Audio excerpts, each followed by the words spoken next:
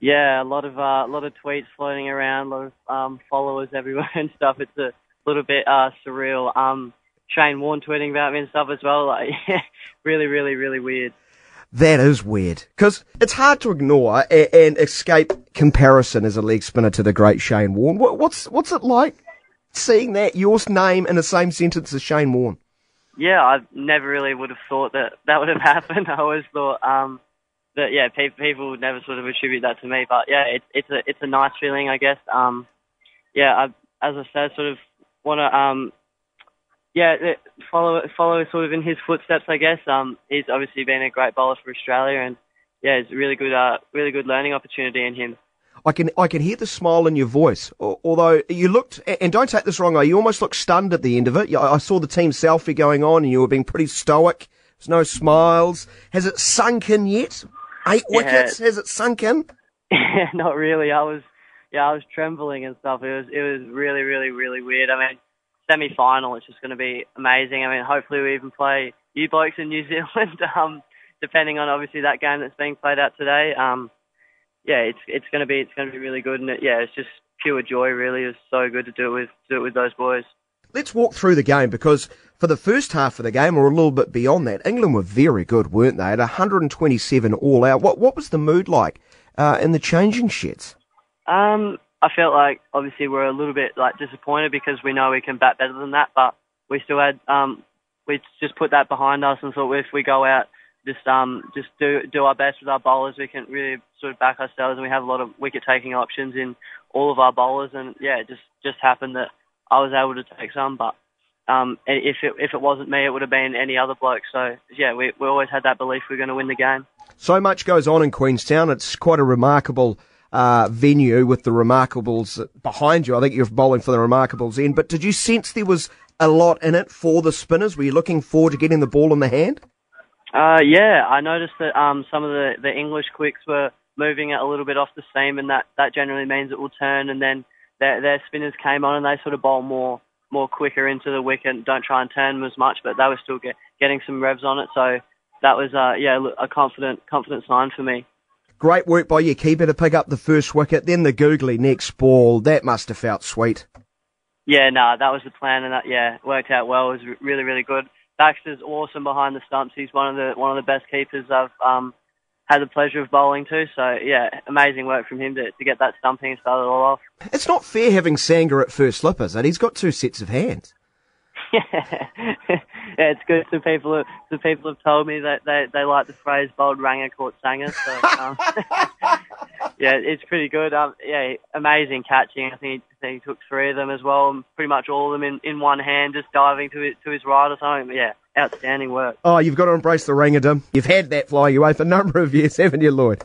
Yeah, no, well, it's what happens when you have head of hair like me, I assume. Oh, well, you're growing it out, mate. You're obviously proud of it. Yeah, I was thinking about cutting it off because it's actually a little bit annoying when I'm bowling with all the wind and stuff. But yeah, who knows? See what happens. Who knows? Lloyd Pope is our guest. He, of course, started the U19 World Cup yesterday, taking 8 for 35 for Australia in their quarterfinal victory over England. England looked to be cruising at 47 without loss, chasing down 128. Lloyd, we've already talked about a couple of those wickets early in your spell, but when did you and the team feel like you really had England on the ropes?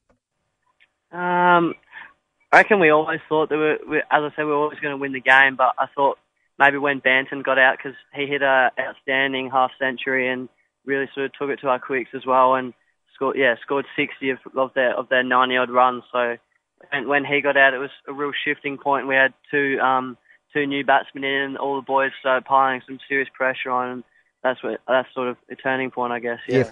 5 down at lunch, and how key was that run out too? We probably ignore that a little bit. Yeah, no, awesome work from Jono. Direct hit. I mean, we know he's been practicing hitting the stumps and getting that one run out a game. So yeah, for him to do that in such a critical moment in the game was awesome. It really swung things in our favour. Have you ever bowled better than that? Yeah, probably not. Or maybe sometimes. It's hard to tell. Sometimes you bowl really well and you don't take any wickets. Sometimes you can bowl really, really badly and take 5 for. But it's probably one of the better spells I've had. Yeah. So you felt that you could put it anywhere, you could turn it appreciably both with the leg spin and the googly. Everything was working for you. Everything was working. Yeah, it was an awesome feeling. When did you pick up cricket? Well, I guess like any Australian, probably from the moment you came out of the womb. But to bowling leg spin, when did you get into that? So I was living in Queensland, and Dad sort of I was bowling to Dad in the nets, and it was funny enough, I was imitating Warnie and just rolling down some leggies and stuff, and then Dad sort of told me that was pretty good, and I was turning and stuff, and maybe I should try it in a game, and then I did, and then it worked from there, I guess, and I just haven't looked back ever since. Could you land it straight away? How was the first game bowling leg spin? I actually took 6 for in some under 12s game, which is you bastard! Weird. Like, you bastard! When you get your allotted 2 overs, so if I went to 300 runs, it wouldn't have mattered. So a little bit lucky. So you got 6 wickets and 2 overs the first time you ever bowled leg spin. Yeah, a bit lucky. A bit, yeah. Okay. Under 12s. Lloyd, you're a humble Australian. It doesn't fit you well, my friend. Brilliant stuff. So, where to from here? Like, tell me, from all of your guys' perspective in this under-19 side, how do you all envision your career paths? The game has changed so much. You've got T20 leagues popping up all around the world, but for all Australian cricketers, is baggy green test match cricket it? Yeah, that's definitely the dream. I mean, I think every single one of the boys that's in this team at the moment wants to be able to put a baggy green on their head sometime in the future. I know all of them have been working super hard in their states to get runs or wickets on the board, and it's a testament to them. And I think everyone has like a really good chance to be able to do that in the future. How do you see it working for you specifically? Of course, you were added to the South Australian contract list this summer. Is getting into the domestic game quick smart that the next thing after this tournament? I'm trying not to think about that too much. You just got to focus on the semi-final and hopefully the grand final, really. But it'll be interesting to think about when I get back, trying to put some red ball performances on the pitch. Yeah, because I haven't been playing too much red ball cricket recently. It's all been focusing for the World Cup with white ball tournaments and things. So it'd be nice to play some of that longer form cricket. Do you model yourself after Warnie, or are you more of a Stuart McGill, Michael Bevan? I know he was left arm, but the big breaking googly. Who do you look to as far as other slower bowlers for inspiration?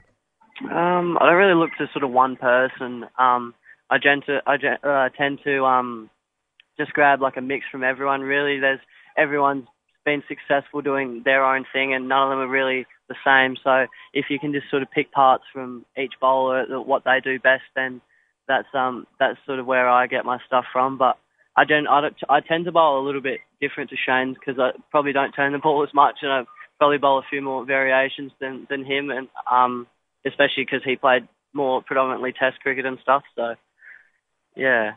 Did you go out and celebrate last night? Yeah, we had a couple of quiet drinks because we had an early flight obviously this morning, sitting in the airport now, and so it was nice to celebrate with the boys. Good on you. Let's talk about the tournament, and I like the focus. That's the most important thing. India, are they the team to beat here? I think you guys looked a little bit sort of, gun shy, a little bit shell-shocked how good they were off the bat. I don't know if it was that. Maybe it was just first game of the tournament or something like that, but we feel we're confident enough we can beat them, but as I said, we're probably not really thinking about India because it's either out of Afghanistan or New Zealand, so we're going to have to do a lot of work to beat those guys in the semi-final, and then hopefully whoever makes the final, if that is India, then we'll come up against them hopefully, and we're confident that we can go all the way in the tournament. Well, congratulations on yesterday. Good luck, as much as a New Zealander can say that to an Australian if they're going to meet in the semi-final. I think you know where I'm coming from. Enjoy the remainder of your stay here, and we look forward to seeing what happens next. Thanks a lot. Cheers.